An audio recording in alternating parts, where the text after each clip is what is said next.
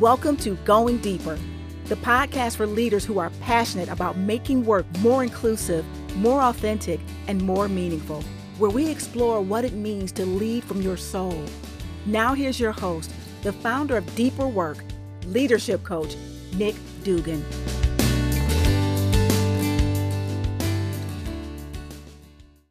Hi, everyone. My guest this week is Tanya Israel, author of the book Beyond Your Bubble: How to Connect Across the Political Divide. Dr. Israel is a professor of counseling psychology at the University of California, Santa Barbara. She's a researcher, educator, and fellow of the American Psychological Association. She leads dialogue skill-building workshops to help people connect across political differences and teaches about helping skills, leadership, and community collaboration. She has also facilitated educational programs and difficult dialogues on a range of challenging topics, including abortion, law enforcement, religion, and sexual orientation. This week, we're going deeper by talking with Tanya about how we can communicate effectively even if we disagree, especially when those disagreements involve our deeply held beliefs, such as in religion and politics. Tanya, welcome to the podcast. Thank you so much for joining us this week. I'm delighted to be here. Thanks for inviting me, Nick. Absolutely. I'd love to start by going back to the 2016 election. In your book that you've written, Beyond Your Bubble, that you talk about that being one of the instigating factors for why you realized this area was important. So I wonder if we might just go back there and have you tell us what were you experiencing in the days and weeks after the election? What were you seeing and hearing that led to your realization that this was something that was needed for our country? Oh, that's a great question. So reflecting back on that moment of the 2016 election, I was frankly surprised at the outcome, as were many of the people in my circles. And that made me realize there's something that I'm missing. There are some people who are not on my radar and who make a difference, and I don't really know much about where they're coming from. So I came from really wanting to understand more and recognizing there are a lot of barriers to that. There are barriers for me, but also it was really clear that as a country, we were having trouble connecting with people across the divide. And I'm a counseling psychologist. My research for 25 years has been on interventions to support LGBTQ people. So I'm very much about how do we make things better? I'm not just about let's study the problems. I'm like, what do we do about it? So that really motivated me to start taking some action and create some resources. And you share a flowchart that you created in the book that was sort of one of the seeds of this process that became more fleshed out in the book. I wonder if you might talk to us about the process. Where did the idea come from for that? How was the birth of that flowchart? Indeed, the flow chart that will resolve all political conflict in our country. What a great title. I'm optimistic like that. Truly. Yes. Reach for the stars. Alert, it has not actually resolved political conflict in our country. Not everyone's seen it yet. Exactly. I think it's just a distribution issue. Yeah, exactly. So it is freely available on my website if people want it. So yeah, we'll put a link in our show notes as well. It was something where I realized that people were not necessarily being intentional about the way they were approaching these kinds of conversations. So I wanted people to first think about, do you even want to have one of these conversations? And if you do, then what are you trying to get out of it? What are you trying to do? And assuming that you're trying to understand people better and not just lose your cool at them, then here's how to listen. If you're trying to persuade them, here are some strategies. If you're trying to find common ground, here's what you should do. So really trying to take people through a consideration of what are their goals for dialogue, and given their goals, what's the best way for them to get there? Yeah. And how did you share that initially? So I developed it actually together with a student who was in one of my classes, and we were developing resources to sort of support people's resilience. And then I was working with the Santa Barbara Progressive Coalition, and we were meeting with people who were distressed about the election results and wanted to do something to support social justice. And so I realized that this was some of the audience for this flowchart. These are people who were distressed and were really floundering in terms of how to reach across the divide, and did they even want to? So I not just brought the flowchart into there, but I realized at some point that perhaps a flowchart's not actually enough. But what would solve all political conflict in our country would be a 2-hour workshop. So, yes, naturally, that's exactly what we need. So I developed a 2-hour workshop that focused on building skills. So I would say in the flowchart you can do these things, but not everybody has those skills already. And I thought, well, maybe I can help people to cultivate those skills for themselves. And in those workshops, so several hundred people went through those workshops. I kind of incubated it within the Santa Barbara Progressive Coalition, and then started offering it in my community, but also places around the country. People would say, well, you come do it here? And I'm like, sure. I just want to get it out to people. But I got to hear so much from people about the struggles that they were having with this, but also recognizing the things that I could offer that people found helpful. And so from that process, I got a really good sense of like, what is it that people want and need, and what's the best way to deliver that? And people were asking for more resources. And that's when I was like, well, okay, I guess I have to write a book now. Yeah. So that's how Beyond Your Bubble came about. That's a wonderful story. I love that. And so timely as well. I think that's, even though it may have been initiated by the events of the 2016 election, obviously this polarization is continued. I'm sure it was around before that, but this is such a timely topic. Why do you think people generally don't engage in these types of conversations with folks outside of our bubbles, as you call them? I think some of it is a misperception of who we think we'll be engaging with. So it turns out that as human beings, we have cognitive biases. And people seem to be more aware these days of confirmation bias, which is the fact that we pay more attention to information that supports what we already believe to be true, and we ignore or dismiss information that conflicts with our beliefs. It seems like that's reflected in the media as well. They've got charts and articles about how we tend to pay attention to news sources that reinforce our existing beliefs. And there's, news that relays the same set of circumstances when through one lens of beliefs, and news that shares it in the other set of beliefs. Do you feel like that contributes to this formation of these bubbles?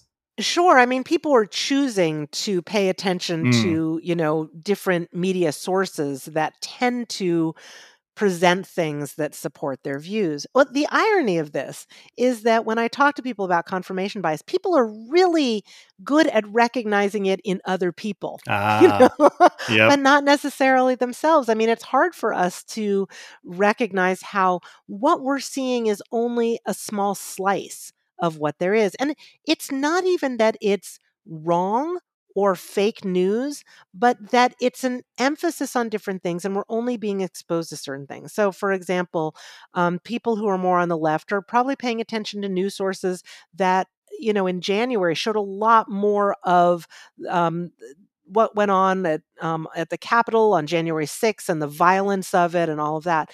People who are more on the right were seeing much more about what was going on in Portland, Oregon, with protesters who were firebombing the police station.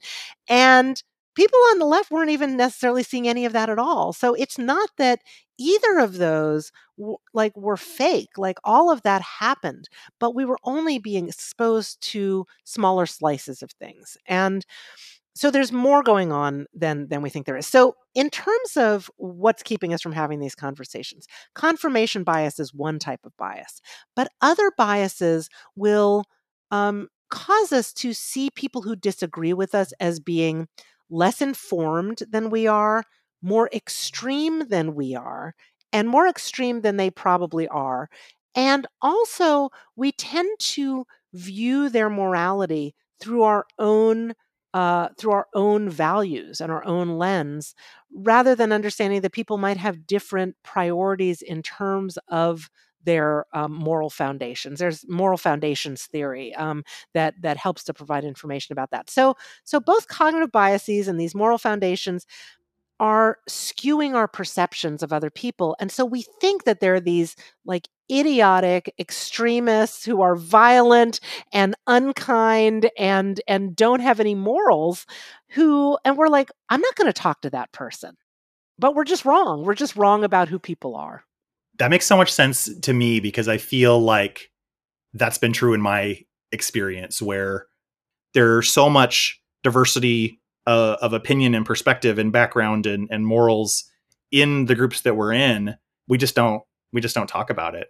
Right. Absolutely. And I'm thinking now your listeners might be like, oh my gosh, you just said that I'm wrong. Like, and they're reacting to that. So because they're like thinking of all the examples of people who absolutely fit that stereotype that they have in their heads. They're like, no, but people really are like that.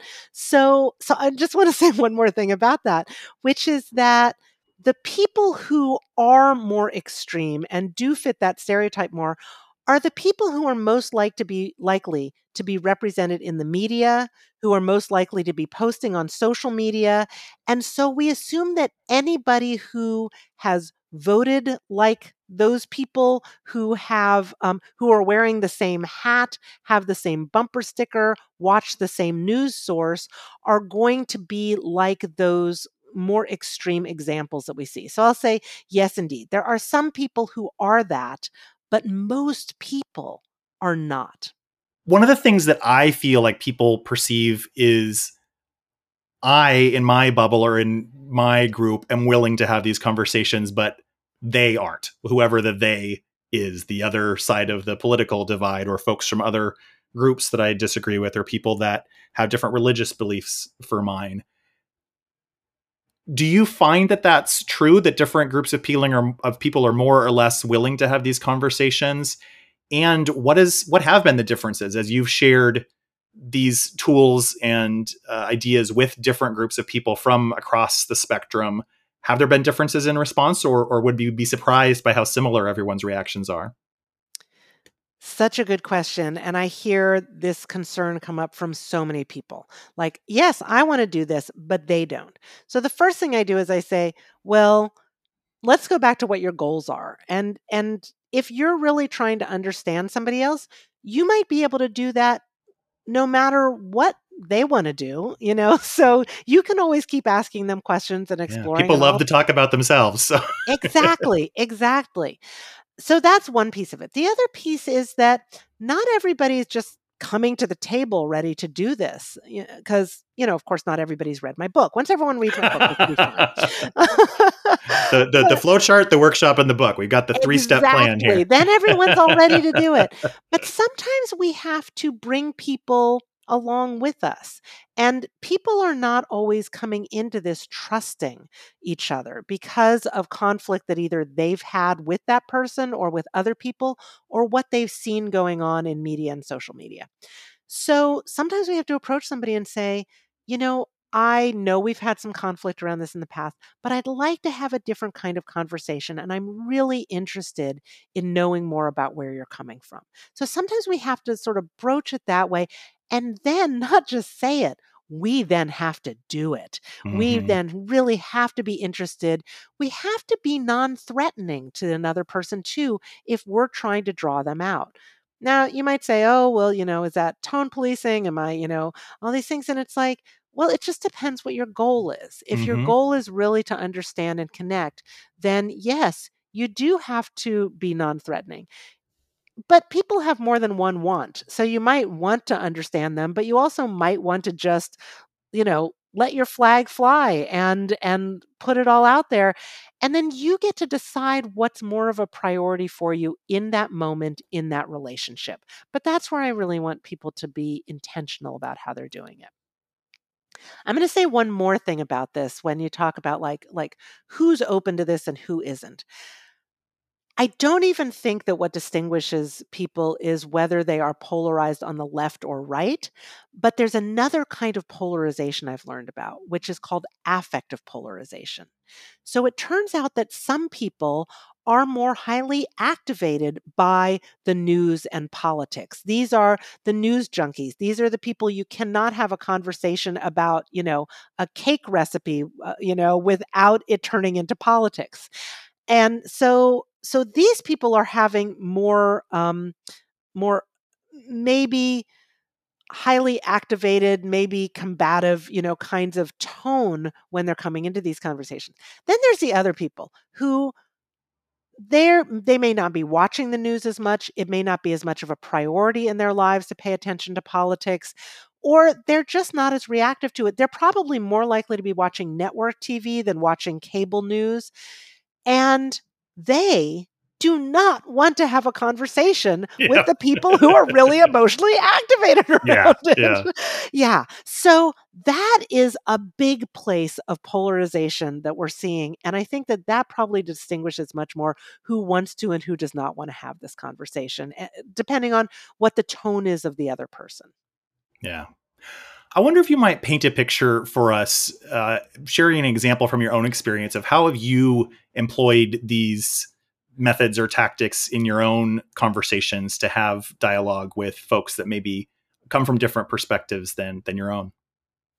Absolutely. And I think that this can be done at lots of different levels. It can be done sort of within, a relationship of somebody you're really close to, like a family member. It can also be this very incidental, you run into somebody who've never met before and you start having a conversation. I'm thinking of just an incident where I was out wine tasting, as we do sometimes in Santa Barbara County. And I was with somebody else, but we met somebody who we didn't know, and they were wine tasting also. And they started sort of talking about some of the ways that, they didn't like some of the policies that were going on in the county around, distance between the different businesses and things. And the person who I was with is a strong environmentalist and started saying, oh, but this is why we need these things. And, this is important. And, this other person, I said, oh, hang on just a second. Because I have some questions for them. And so I started asking questions. I said, oh, I'm curious to know more about that. And so then they shared their views, about why that was. And I said, oh, so this is what you think. And they said, yes. And, then my friend who I was with wanted to talk more about environmentalism. And so it was harder to get farther. But this person who we had met was open to having this conversation and interested in having this conversation when I was interested in hearing more from them. Like, it really does transform things. So it was a great example of having two different approaches to that dialogue, of either telling somebody, oh, no, you're wrong, this is the way to think about it, and really trying to connect with them and find out more about what they think. I love that because it does very tangibly show the two different approaches in action. Although now I am wondering where wine fits in on the flow chart and if that improves or detracts from the conversation. I'll have to add another layer of the flow chart. How much wine have you had? If someone is interested in having a dialogue with someone, well, you say that first of all, you have to be clear about your intentions. Do you even want to have a dialogue? Mm-hmm. I wonder if you might share a little bit about that. And then if someone decides they do want to have a dialogue, where do they start? I always ask people when they come to workshops, what is it that you want to get out of dialogue? What are your goals? And reliably, there's a top four. One is there's somebody in my life who I want to maintain a connection with. Some people say, I want to convince or persuade other people. There are some people who want to heal the divide or find common ground. And then there are some folks who say, I simply cannot fathom how people can think or act or vote as they do. Now, I have learned now that doesn't necessarily mean that they want to understand, but presumably that's their motivation. So it turns out that to do any of those things, to achieve any of those goals, what you need to do is to have a conversation that promotes connection and understanding. Because if you're not connected to somebody, then they're not going to care what you have to say. And they're also not going to want to share with you what they have to say. And promoting understanding is going to be important. If you're trying to persuade other people and you don't first really have a good sense of where they're coming from, you're never going to be able to do it. So connection and understanding are the keys. So how do we promote connection and understanding? The first thing is we've got to listen. And we have to listen in a way that's going to draw the other person out. And so the tricks to doing that are, first of all, give people some uninterrupted time to speak. And then while they're speaking, instead of thinking about, oh, what is it that I can say that's going to, combat that point that they're making? Instead, think, what is it that they're saying really? And then rather than sharing with them what you think, share with them what they think. Say back to them, summarize a little piece of what they just said. That's going to help them to feel understood and feel more connected to you. It's also going to make sure that you're paying attention and that you really do get what they're saying. So listening is an amazing tool that, there's plenty of research that shows that listening can be learned and that listening is really healing. And so I think that's where it's just a little miracle tool that we have. The words that come to mind for me while you were describing that are humility and courage, because I feel like when I've tried to practice those things, it does take humility to create the space. And you mentioned curiosity too, to create that space of curiosity, to feel like I am able and open to, turn down my opinion for at least a little while and create the space for someone else to share, right? And really give them the floor and not feel like you have to jump in and share your opinion. And courage, because I think that's hard, right? It's hard to initiate these conversations. It's hard to do some of these things that you read in a book, right? I mean, you recognize, I appreciate you saying that reflecting back, for example, is not always easy and it can feel really awkward. And I remember, even back to when I was at UCSB, like doing these conversations in a role-playing setting feels very strange. And having the courage to try something new, and even honestly to think about putting ourselves out there and the fear of being rejected. Like, what if I try to have this conversation and someone shuts me down, or they make fun of me for trying to use these listening skills, and what if I do it wrong, right? So that's what comes to me, is like requiring a deep sense of humility and courage. I love those words. I think you've captured it so well in that. There's actually a literature on intellectual humility, it's a subset of cultural humility, and it's really about curiosity and about the fact that you can hold strong, deeply held, even extreme beliefs, but be interested in and respectful of what somebody else thinks. And going in with that kind of stance is really valuable in having a successful dialogue. The courage piece that you talk about, so important, because what often happens in those dialogues, and people are well aware of this because even when they're anticipating dialogue, they start to feel tense, they feel their blood pressure rising, they feel flushed, and that's really, we're kicking into fight, flight, or freeze response, and because it feels like a threat when somebody disagrees with us. And sometimes they're going to disagree loudly or forcefully, but even if they're not, it can just feel like such a conflict, and it takes courage to stay with it and to stay in it. And I mean, I give people tools also for what do you do when your body is reacting that way. And there's physical things that we can do. I mean, the easiest one to implement is breathing. Just some slow, deep breathing. I always talk about it as like you're blowing bubbles. I apparently love things about bubbles. Easy to remember that way. I know, right? So you just take a deep breath and then you breathe out slowly, like you've got one of those little plastic wands and you're blowing a bubble. I love that. I love that imagery too, because if you think about, I've done mindfulness meditations before where they suggest thinking of any thoughts that you kind of can't get rid of, to think of thoughts as bubbles, because they also float away, right? And that, in addition to kind of the breath practice, is also letting it go, right? Like not holding on so tightly to these things that we get so wrapped around the axle around. I wonder if, just going off of that theme, I imagine that this work is not easy. I imagine the work of being a counseling psychologist and professor in general is not easy.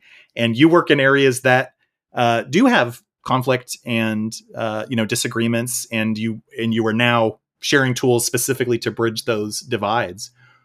What do you do in your own life, in your own work, to stay grounded and to strengthen your own personal, spiritual, emotional foundation to be able to do that challenging work? Sure. Thanks for that question. I think sometimes about, it can be difficult, but it doesn't always feel difficult. And so I've thought about what is it, why doesn't this feel harder sometimes? And I've been practicing Buddhism for about 20 years. And I realize that that has been a really important practice for me to make this work easier. There's a couple of different aspects of that. When I think about the foundations of my Buddhist practice, I think about wisdom and compassion. And the compassion piece has really been important in terms of just keeping my heart open to other people and not making other people enemies. I love Pema Chodron has this great quote: "The way to end war is to stop hating the enemy." Hmm. And the thing that I love about Buddhism is, all right, well, that's easy to say, but how do you actually get there? And Buddhism's a practice. It's not just, sort of pithy sayings, although there are those also, but it's really doing that every day and practicing that every day. And it strengthens that muscle. And I always recommend with any of these tools, keep trying it, keep doing it. It's like a muscle that you can strengthen. And try things in low stakes situations. If I start out trying compassion when I'm faced with somebody who is yelling at me and has views that feel like they sort of annihilate who I am, that's going to be hard to start with. So I'm going to start in a much lower stakes situation and start it as a regular practice. The other piece, the wisdom piece, has been very important in terms of recognizing that my understanding of things is limited and it's a small slice of things. And I actually will benefit from having more of those slices available to me, and other people can help to provide that. And so, really being open to and eager to get other views on something. That part of that curiosity really comes from my Buddhist practice. I love that. There's so much, I mean, you said wisdom, but there's so much wisdom in what you just shared. I appreciate that. I'm curious how you came to your Buddhist practice. You said you've been doing it for 20 years. I wonder if there's anything you might share about that journey for you. And then I'm also curious about your professional journey and how you came to the world of counseling psychology and academia and the work that you do now. I guess the bigger question is, do you find that those paths are related, or are those kind of two separate paths for you? That's a great question. I'm going to start with how I came to counseling psychology and the work that I do there. I decided when I was 16 I wanted to be a psychologist. I took a high school psychology class. I was like, that's what I want to do. Yep. And then I also liked teaching, and so I wanted to do that. And then I had to do a dissertation, and I learned from that I liked doing research. So academia, like academic counseling psychology, has been a really good fit and path for me. And I love the field of counseling psychology because it's very much a lot of the work around diversity within psychology has come from counseling psychologists. And so it's been really aligned with my views and values. I started doing research on LGBT issues when I was doing my dissertation. And like any good dissertation, it raised more questions than it answered. And so I just kept doing that. And like I said, I focus on interventions, I focus on how to make things better. And that has felt so rewarding to me. Yeah. But it's also brought me into situations where people have really different perspectives. I've done training for law enforcement. I've been in dialogue with people who have different religious views. And so I think that the work on LGBT issues has actually primed me for the work that I'm doing now on, more specifically, on dialogue across political disagreement. So let me bring in the Buddhism piece then. So I was going through a tough time in my life, as we do sometimes, and I was sort of wanting to find something that would be helpful. I had a friend who had been practicing Buddhism and she seemed to be doing well. And I was like, what's this thing you're doing? And so she told me a little bit about it. I ordered a cassette tape. That will tell you how long ago it was. I put it in my boom box and I started meditating. And I didn't have sort of a Buddhist philosophy around it or anything. I just started doing the things that they told me to do, and I just kept doing it. And after about a year, I started feeling better. And I was like, I wonder why. And that's what actually led me to be more interested in finding out about Buddhism. Because, going into it, I just wanted something that would help. And so that had then led me to wanting to go to teachings, learning more, which led me to learning more practices, which I could do. And the Buddhist center that I'm affiliated with in Santa Barbara, the primary practice of that center is one focused on compassion. So it's like when every Sunday you go and you spend an hour and a half like trying to be compassionate, eventually some of that sinks in. So I think it's taught me a lot about doing something again and again and again until it really feels like it gets into your DNA. And then most recently, like you, I started a podcast during the pandemic because my friend who 20 years ago had been practicing Buddhism, it turns out now is teaching Buddhism. And so because it was the pandemic, I got to attend one of her teachings and I was like, oh my gosh, you're really good. And so I want more people to hear you. So this is how it's going to happen. And I said, we're going to start a podcast where you're going to do a short teaching and then we're going to have a little conversation about it. And then I'm going to write a song about the topic of the teaching because that's a quirky thing my muse does. And then we're going to get my friend Heather to sing the song because I don't have a good singing voice. And then your husband's going to do guided meditation. And she's like, okay. If you say so. She was like, look, I've known you long enough that resistance is futile once you have a vision. So I was like, great. So we've been doing that now for the past a little bit over a year. And the wonderful thing about that is that I am I'm receiving individualized teachings every month as we do this. But then I also work with those teachings to prepare for the conversation that we're having, to write the song. And what it's reminding me about is how important it is not just to expose ourselves to ideas, but then to really spend the time chewing on them and digesting them. And so I feel like it's helped me to go deeper, not just with my Buddhist practice, but to remind me to go deeper with all the ideas that I'm exposed to, that I value and want to work with. Yeah, that's beautiful. You talked about a few different areas that I think really coalesce together in an interesting way about spirituality and conversation and dialogue and diversity. I'm curious about your thoughts on how that shows up in the workplace. A lot of folks who listen to this podcast are business leaders or folks in fields like HR, and there has been a much more visible, widespread conversation about diversity and conversation across difference in the workplace in the last 12 to 18 months, in particular since George Floyd was killed. Obviously, it's been going on long before that.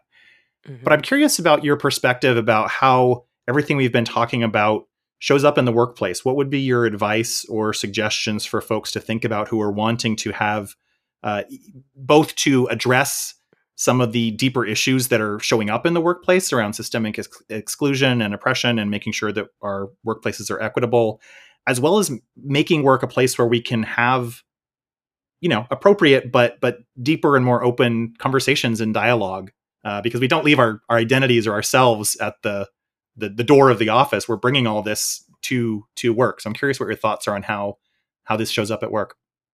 Indeed, I hear so many people struggling with how to deal with these things in the workplace, struggling with, conflict that might happen, or with conflict that they're worried is going to happen, or worried about how they're going to say things and how people are going to react to them, and worried about like really wanting to do justice to the institutional racism and other kinds of inequities in our society. So again, this is something where we each have our own slivers of understanding of what's going on.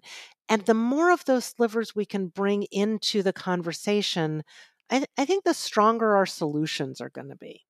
So trying to create a space where we can have dialogue, and that is best done not in a social media setting, not in a, I'm going to make a speech to all the employees here. It's really done best within the context of connection and relationship. Mm-hmm. So I think that that's one of the best things that we can do in the workplace is try to set up opportunities for people to do that with some guidance or guidelines or tools, skills that they can build so that those conversations are more productive and helping people to develop more understanding rather than driving people into their own corners. The other thing that I'll say is that, these kinds of skills that I've put in the book, listening, managing our emotions, perspective taking, how we share our own views, all of those things aren't just useful when we're talking about politics, but they're useful for any kind of difference or conflict. People often tell me, wow, this is like, what we should be doing in marriage counseling, and all of these things like these.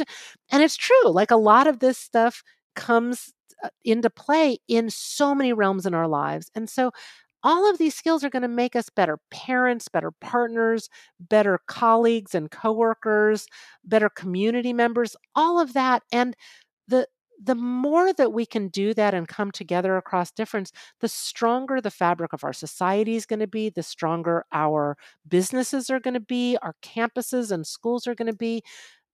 I think that this is a time of not just crisis and polarization, but really opportunity to be able to hone some of those skills that will make us better individually and collectively in the future.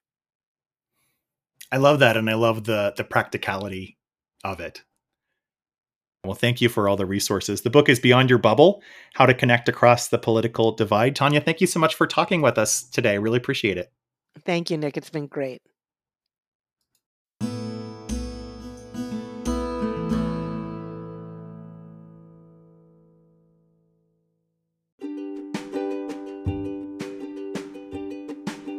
When you think about people who are passionate about creating inclusive, authentic, and meaningful workplaces, who do you think of? When you think of people who truly lead from their soul, who comes to mind? We're looking for thought leaders to interview as guests on upcoming episodes of Going Deeper. If you have suggestions, please email us at goingdeeper@deeperwork.com.